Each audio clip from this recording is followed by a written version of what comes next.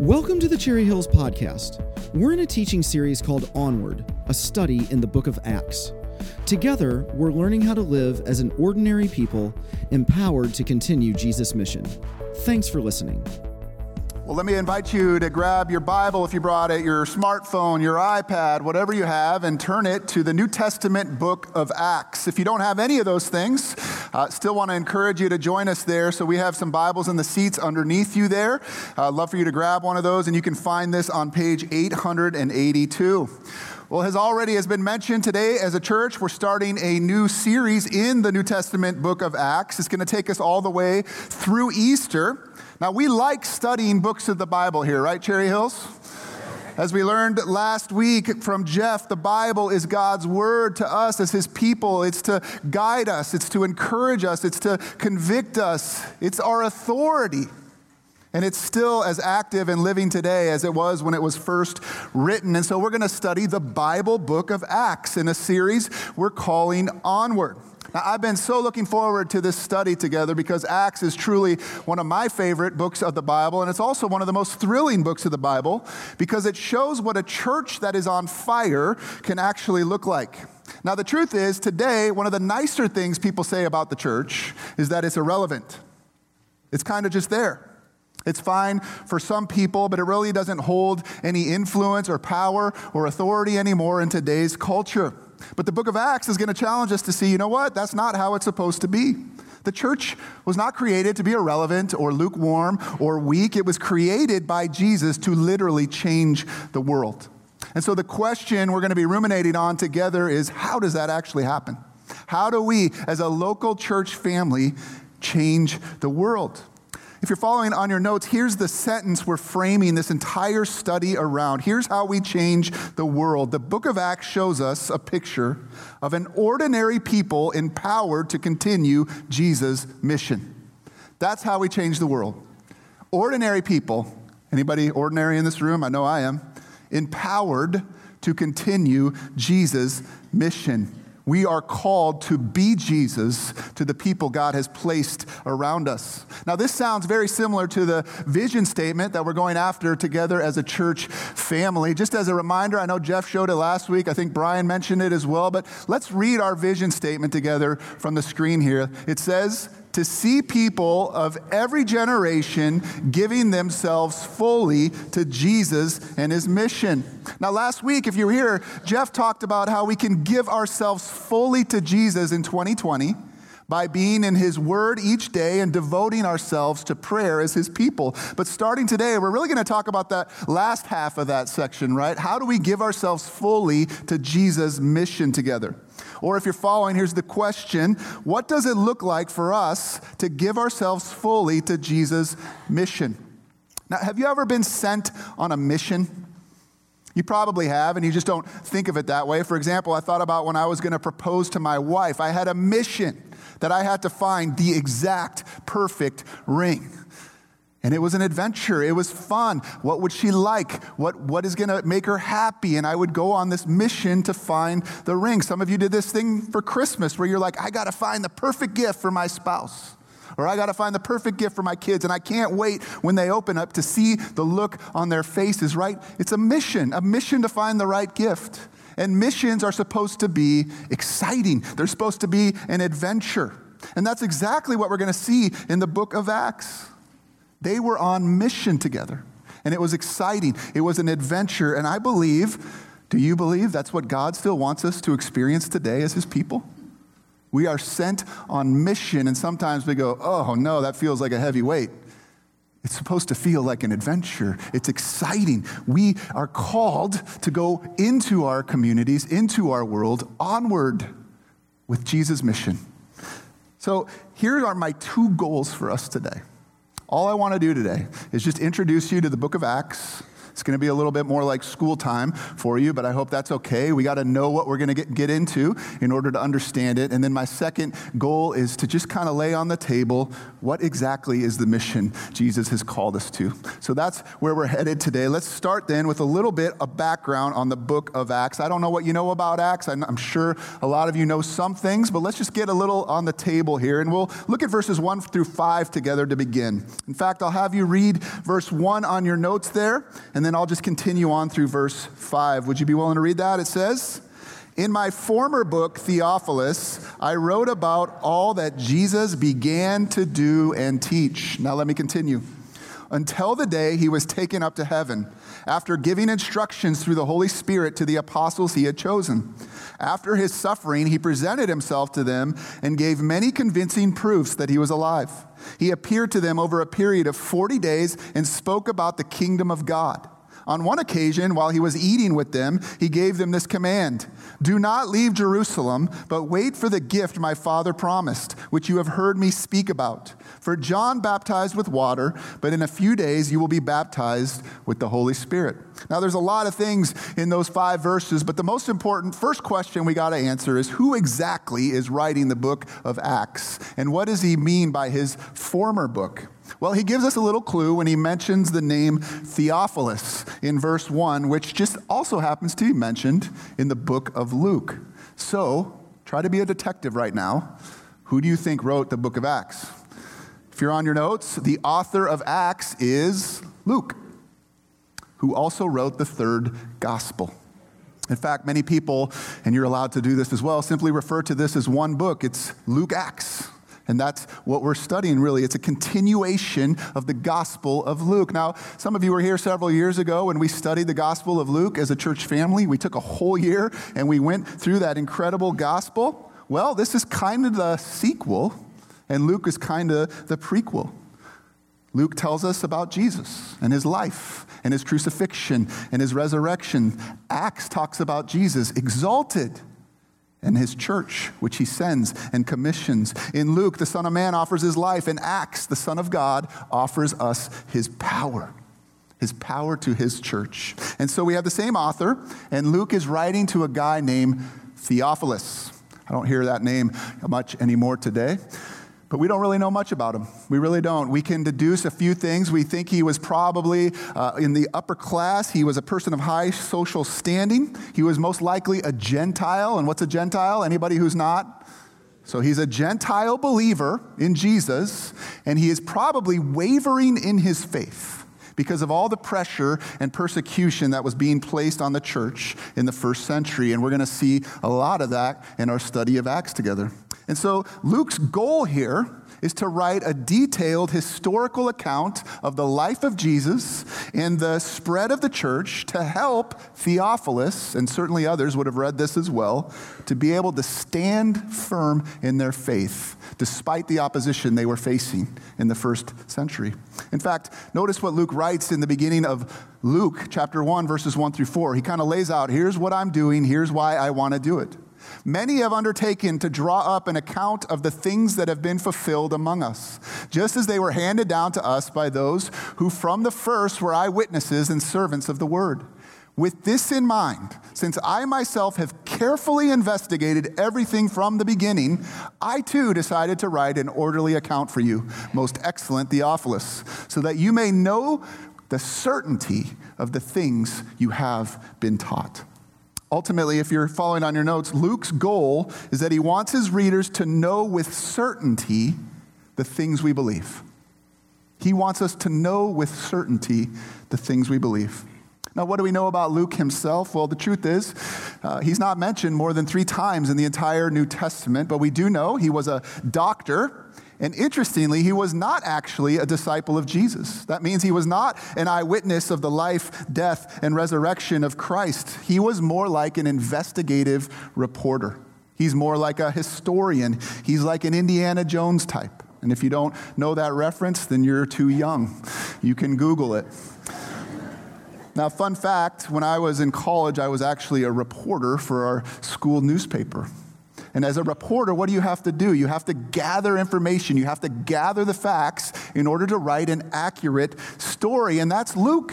He was a guy who would go out and he would investigate. And so he would meet with kids who grew up with Jesus, with family members that were still alive, and he would gather their story. He would go to the places where Paul would preach and where Peter would preach, and he'd meet with the churches there, and he would do the work of an investigative reporter. He would talk to eyewitnesses. He would gather the oral traditions. He would look at the evidence that was there, and then he would collect it. And he would write it down, what we have here still today. Now, I'll tell you a couple things we do know about Luke. Luke was not Jewish. He's only mentioned 3 times in the New Testament, and he was very, very close friends with the Apostle Paul. In fact, if you get to the later parts of Acts, you'll notice Luke starts saying things like, we traveled here, and we did this, and we did that. And if you read that at first, you might be thinking, well, who's the we? I know who Paul is, but I don't know who the we is. And the we is Dr. Luke. That's Dr. Luke, the traveling companion of Paul. They worked together to spread the gospel. One thing I kind of conjecture, I don't know this for certain, but is I wonder if Luke was actually Paul's personal physician as well. Because if you know anything about Paul, you know that he suffered a great deal for spreading the gospel of Jesus Christ. Now, one more interesting thing about Luke, did you know just by sheer length, Luke writes the majority of the entire New Testament? Paul, of course, writes the most books, but by sheer length, Luke writes the most of what we have here today. And my goodness, are we grateful that he did what he did, aren't we? Especially Acts, because without him writing Acts, we would know very little about the first century church and how it began to spread across the world. We could glean a few things from Paul's letters, but because he wrote this history, we are so blessed and encouraged today. In fact, if you're on your notes there, Acts is unique to the whole Bible, to the whole New Testament, because it's the source book of the spread of Christianity.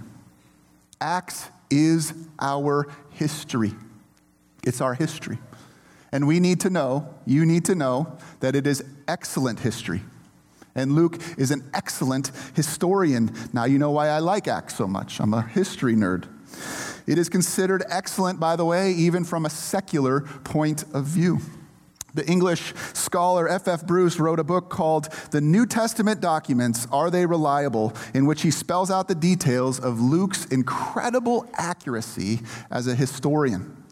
Bruce points out that to have written a history like Luke's was no easy task in those days, but as you dig into it, you see how much work he actually did to make sure it was accurate. For example, if you need some examples, when Luke talks about the leaders of the different cities that they travel to, you can look at other sources and see, oh, yep, they were the leaders during that time. When he talks about the different cities that they travel to and you compare it to other sources during that time, he gets the flavors of those cities right. Yeah, Antioch isn't like Ephesus. Ephesus isn't like Jerusalem. And because Luke is so concerned about accurate history, he gets this down. Luke knew what those cities were like because he was there. Now again, you may be thinking, that's great, but why does this matter to us? Well, it's important to us because we, friends, have a historical faith. We have a historical faith. Your faith, my faith, is not based primarily on an idea. It's not based on a philosophy.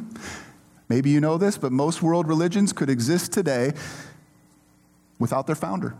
You don't need a historical Buddha to have Buddhism. All you need is Buddhist teachings. That's not the case with Christianity. If you take away the history, if you reduce it, as some have tried to do, to a religion of mere ethics or ideas, our faith evaporates. It evaporates. This is because our faith is intricately linked to the life, death, and especially resurrection of a real person named Jesus of Nazareth.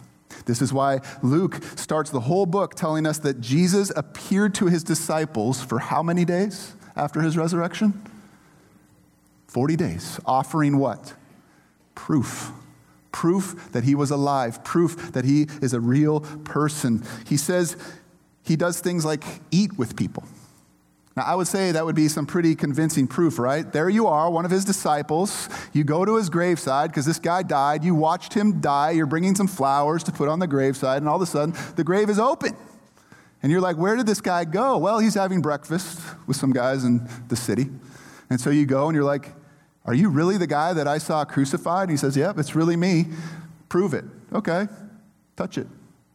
I would say that's some pretty convincing proof, historical fact. And again, it's important because these guys would have never just given themselves to an idea or to a philosophy.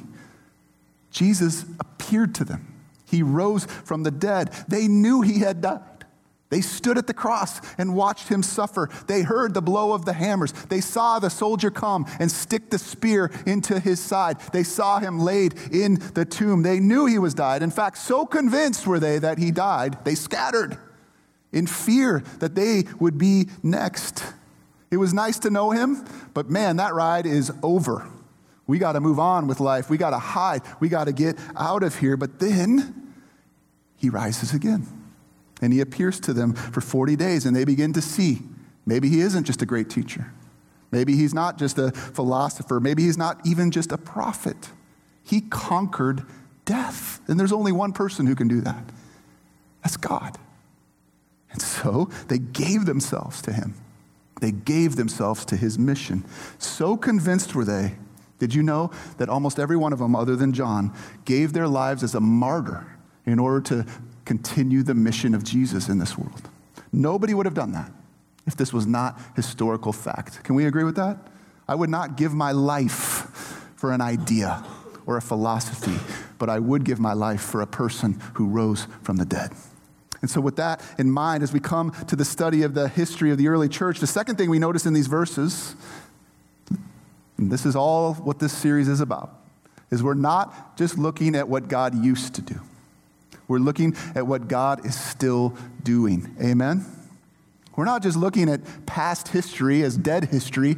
This is history that is still alive and thriving today. In fact, I love in verse 1, you can see it again on your notes there, where Luke says, I wrote about all the things Jesus began to do and teach. Circle that word began in your notes or in your Bible there, because what does that imply to you? Jesus is still at work. Jesus is still at work, and we are invited to be a part of his work still today. The church is God's plan for this world. We are God's plan for this world. This is what Luke is writing about as we see the events unfolding in the history of the first century here. This is what Luke is chronicling. If you're on your notes, God's plan for history is now being fulfilled by God's people. We, ordinary people, are empowered to continue Jesus' mission in this world. Do you believe that God has assembled us together as a church family?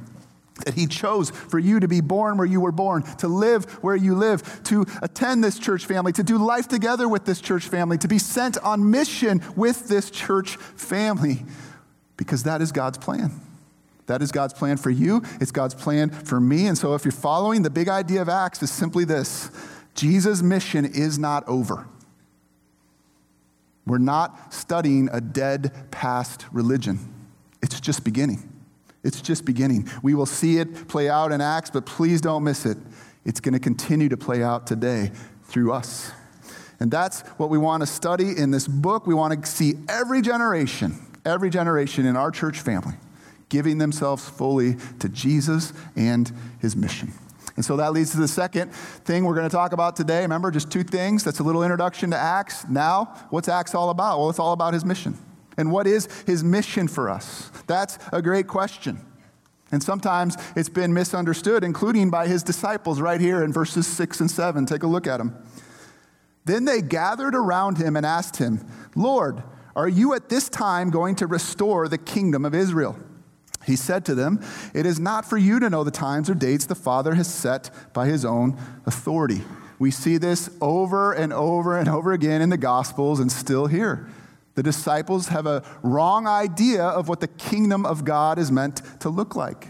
In the days between his resurrection and ascension, Jesus is meeting with them, and they still teaching them, explaining it to them. They still have this old-fashioned temptation of what this is all going to be about, what the mission of God is going to be all about. You see, they thought of the Messiah as a soldier.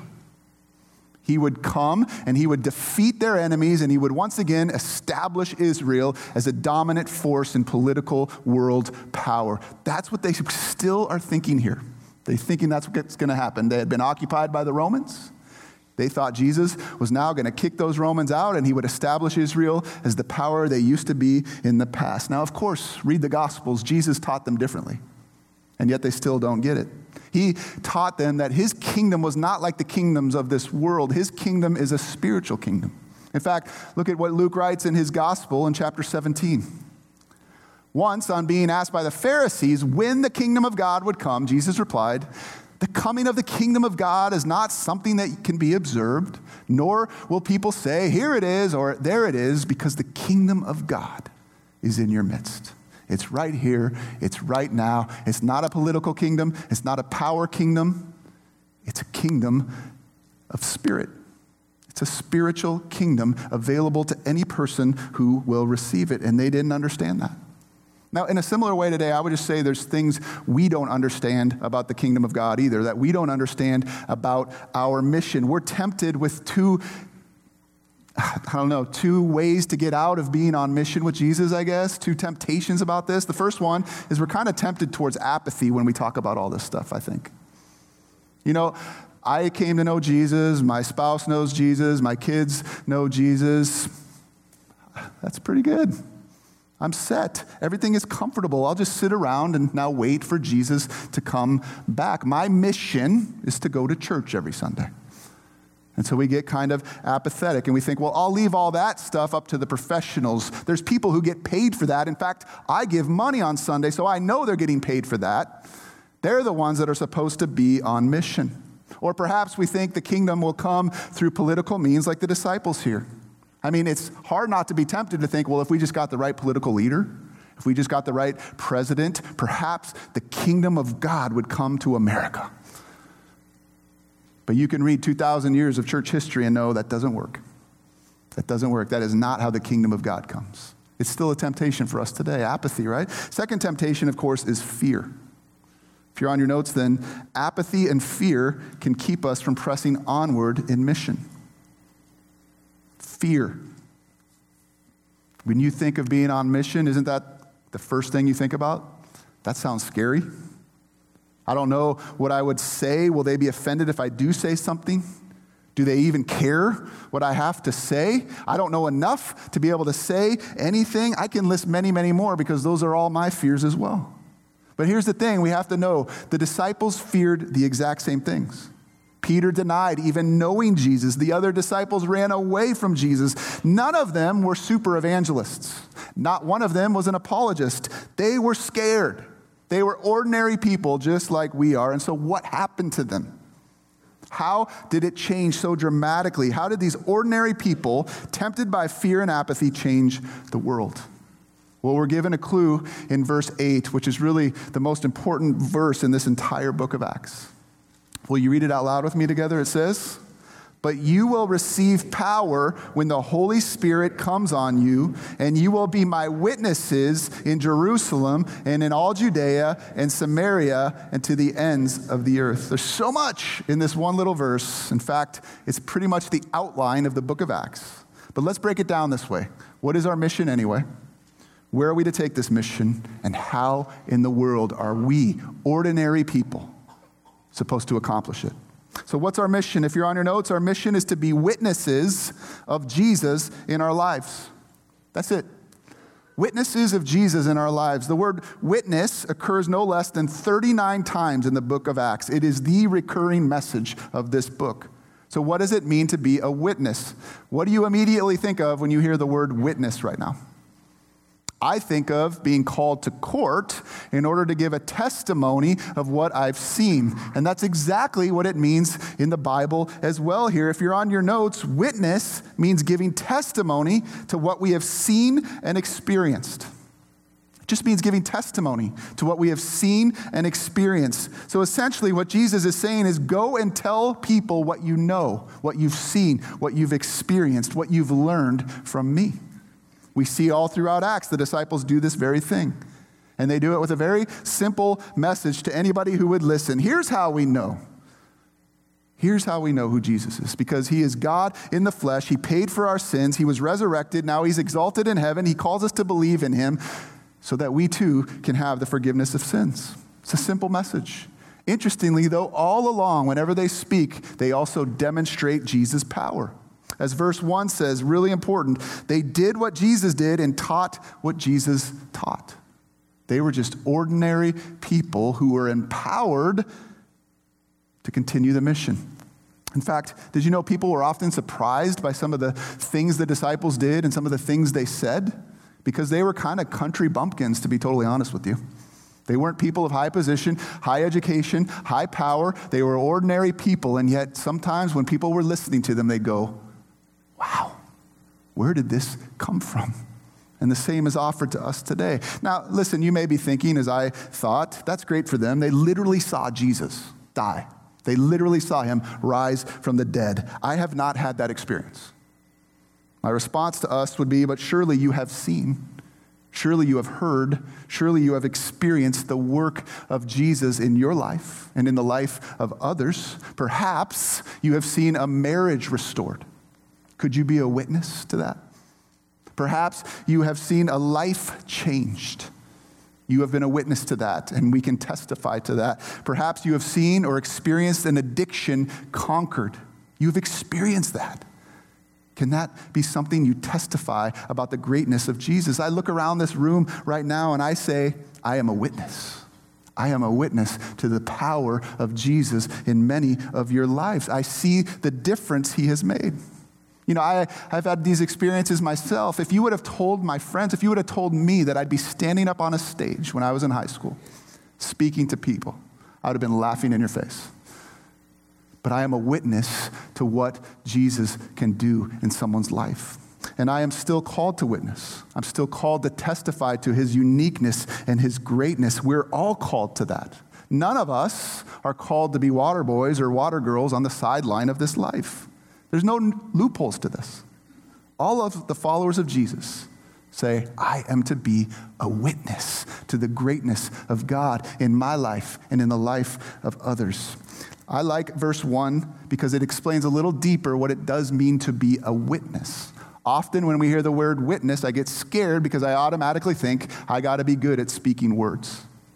But as it says in verse 1, we're to continue what Jesus did and what Jesus taught. And so it's a both and thing here to be a witness. We do the things Jesus did, and yes, when we're given the opportunity, we speak the things Jesus spoke. I want you to think of it like a shoe. John Calvin actually called it a holy knot. Jesus works, Jesus' words. So next time you're tying your shoe, just think, Jesus works, Jesus' words. They go together.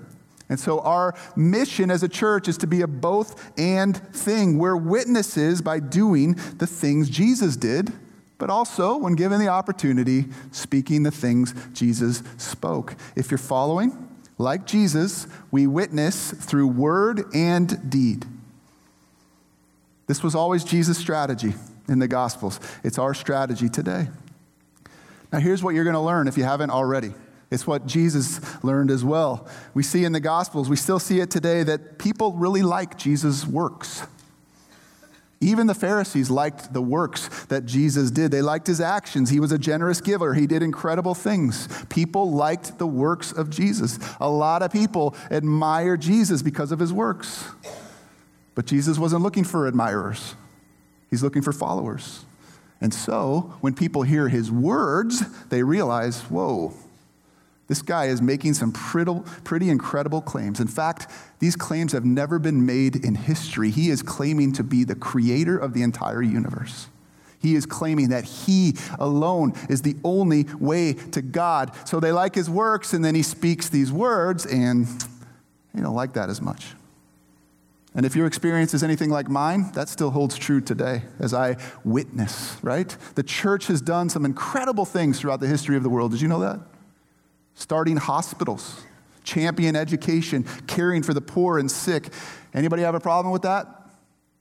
Nobody's got a problem with that. In fact, they like that. But when we start to talk about the things Jesus talked about, that's when we run into trouble. People don't like his claims so much.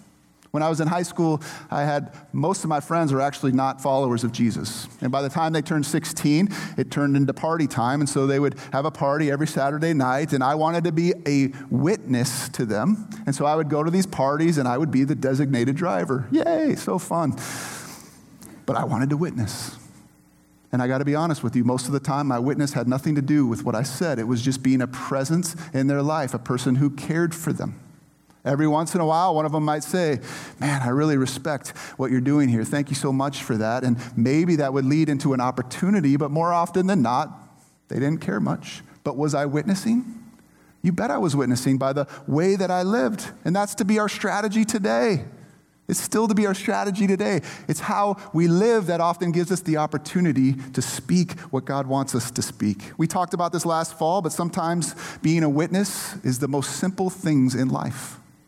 Maybe an act of kindness to somebody, giving them a blessing. Maybe it's sharing a meal with them. Maybe it's actually genuinely listening to somebody who's speaking to you. Those are ways that we can witness. My wife and I right now are doing a devotion with Tim Keller that he wrote along with his wife. And one of the things he says is that a good marriage can be a witness in this world today. Have you ever thought about that? That as you work on your marriage, as you get better on your marriage, you're witnessing to a world all around you? I think of other small things as well. I think about right now I'm coaching my son's basketball team. Again, apart from the power of the Holy Spirit. That's not something I would be called to do normally. But listen, I'm not going to be like, hey guys, I'm going to preach the gospel to you before we start tonight. What I am going to do, though, is hopefully be a positive, encouraging coach. Can that be a witness to the way of Jesus? I sure hope so. Maybe for you, it's at work, not engaging in the gossip around the water cooler. Can that be a witness to people? Absolutely. Maybe at work, you actually work hard instead of taking advantage of the company you work for. Could that be a witness to your boss? Absolutely. Friends, I hope you're sick of me saying this by now, of all of us saying this, but did you know that the primary place where God wants to work through you is in your boring, everyday, normal life? That's where God is at work. And you just have to look for the opportunities to witness through word, yes, but mostly probably through deed. Every single follower is called to witness. Now, where exactly are we to bring this witness? Well, verse 8 tells us we're to go to Jerusalem, Judea, Samaria, and to the ends of the earth. Well, that's good because I don't live in Jerusalem. So that's for them, not for us. Of course, that's not true, right? These words that Jesus speaks have a bigger idea behind them that would have shocked the disciples. Essentially, what he's saying is, I want you to go both into your local context, into your regional context. I want you to cross cultural bonds, racial bounds. I want you to go to the world. One of the reasons I love our banners for this series so much, I don't know if you realize that, but that's a picture of Illinois. There's Sangamon County and there's Springfield down at the bottom. That's where we are. And that's what's supposed to happen, right? We start in our city locally, and then we move regionally. We just hosted a party here for all foster families in Sangamon County. That's a regional way to think about things. But then we're supposed to cross ethnic divides, racial divides. We got to get better at that. We're working towards that, and then we got to go to the ends of the world. And you know, even today, Chuck prayed for some missionaries that we're sending out into the world. One of the things I've loved about Cherry Hills is this has always been our focus. Yes, we want to do things here in Springfield, but we want to take the gospel to the ends of the world as well. And so if you're following, we're called to witness locally, regionally, ethnically, and globally. Something for you to consider might be, what is my Jerusalem? Is it your neighborhood, your office, your school, your workplace? What's our region? Sangamon, Springfield, the city. How can I reach across cross-cultural bounds? And how might I support those who are sent out into the world? Now, the third question, and perhaps most important, and this is what I always was thinking about, is how am I supposed to do this? I'm not good at this. So how in the world am I supposed to do this? How did these ordinary, apathetic, scared disciples get the courage to literally change the world through their witness? Well, according to Jesus in verse 8, if you're on your notes, we can only do this with a power that is outside ourselves. The Greek word used there for power, interestingly, is the word dynamis. Do you know what the English word we get from that is? Dynamite. The word dynamite wasn't a word in the English language until Alfred Nobel made the discovery that became his fortune. He discovered a power stronger than anything the world had known up to that time. And when he asked his friend, who was a Greek scholar, what's the Greek word for an explosive power? He told him the word was dynamis. And so Nobel decided, well, I'm going to just call my discovery by that name. So he called it dynamite. And that's the word Jesus uses here, explosive power. This is different from the kind of power we think about today through a title or a role or a political position. It's an explosive, life-changing power that has come through the Holy Spirit in our lives. That's not political power. Political power is what the disciples wanted. They thought that was the kind of power that was going to change the world. And Jesus says, no, there's going to be an even more explosive power that's going to come upon you. They could not understand that. They could not understand that. And sadly today, I wonder how many followers of Jesus have understood the power that's available to us in the Holy Spirit. Now, if you don't know this already, the mission of Jesus will never be successful. Your witness of Jesus will never be successful without this kind of power. Have you learned that yet? I've learned this so many times in my life. I think God wants to teach this lesson to me over and over and over again. Sometimes when I stand up here to preach, especially when I'm really going to preach the gospel, I'm like, I'm going to work as hard as I possibly can. This is going to be the day. People are going to flood down the aisles because of how great my message is going to be. And it's crickets. And then other times, I'll remember this the rest of my life. There was a time I spoke a message on what it means to be a friend. I didn't even talk about the gospel. And this guy comes forward weeping, saying, I need to receive Christ as my Savior. What's at work there? That ain't me. That's not my power at speaking. That is a power outside of myself, and his name is the Holy Spirit, and we're going to talk a lot more about him next week. Sadly, I think the Holy Spirit is not understood as much today by us, but one of our goals in this series is we can't go on mission without understanding the Holy Spirit and getting access to his power. But like the disciples are going to have to wait, Jesus tells them, you're going to have to wait till next week. How's that for a cliffhanger to make sure you're back here? Now, as we close, let me just remind you again of the main idea, not just of today, but of this whole series in Acts. If you're on your notes, we are all, every true follower of Jesus, called to carry Jesus' mission onward in this world. How do we do that? We do it by witnessing through word and deed, through seeing our everyday, ordinary lives as the place God has called you. There's going to be a day where God returns and he completes his mission, but in the meantime, listen, you can be assured that God's plan is still on track, and it involves us, ordinary people, empowered to continue his mission. Will you pray with me?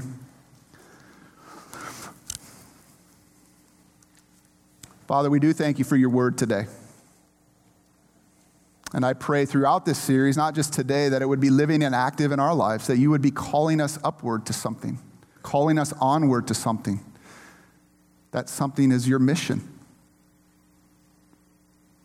God, help us not to be afraid or apathetic about what it means to be a witness. It simply means living how you would live in our everyday lives. We realize we need a power beyond ourselves to do that. We acknowledge that to you. We admit that to you. Father, we're thankful that this faith, we believe, is a historical faith. It's not just an idea. We thank you that Luke took the time, inspired by your Holy Spirit, to write these words out for us so that we could still be inspired and encouraged today. I pray as we move forward in this series that we could see that we, ordinary people, can be empowered to continue the mission you started when you came. We pray this not just for our sake, but for the sake of so many people who you've placed in our lives who do not yet have the words of eternal life. Do something powerful in the first part of this year. Use your word to inspire us as your people. In Jesus' name we pray together. Amen. Thanks for joining us today. If you would like more information or to stay connected to Cherry Hills Church, please visit our website at cherryhillsfamily.org or follow us on Facebook.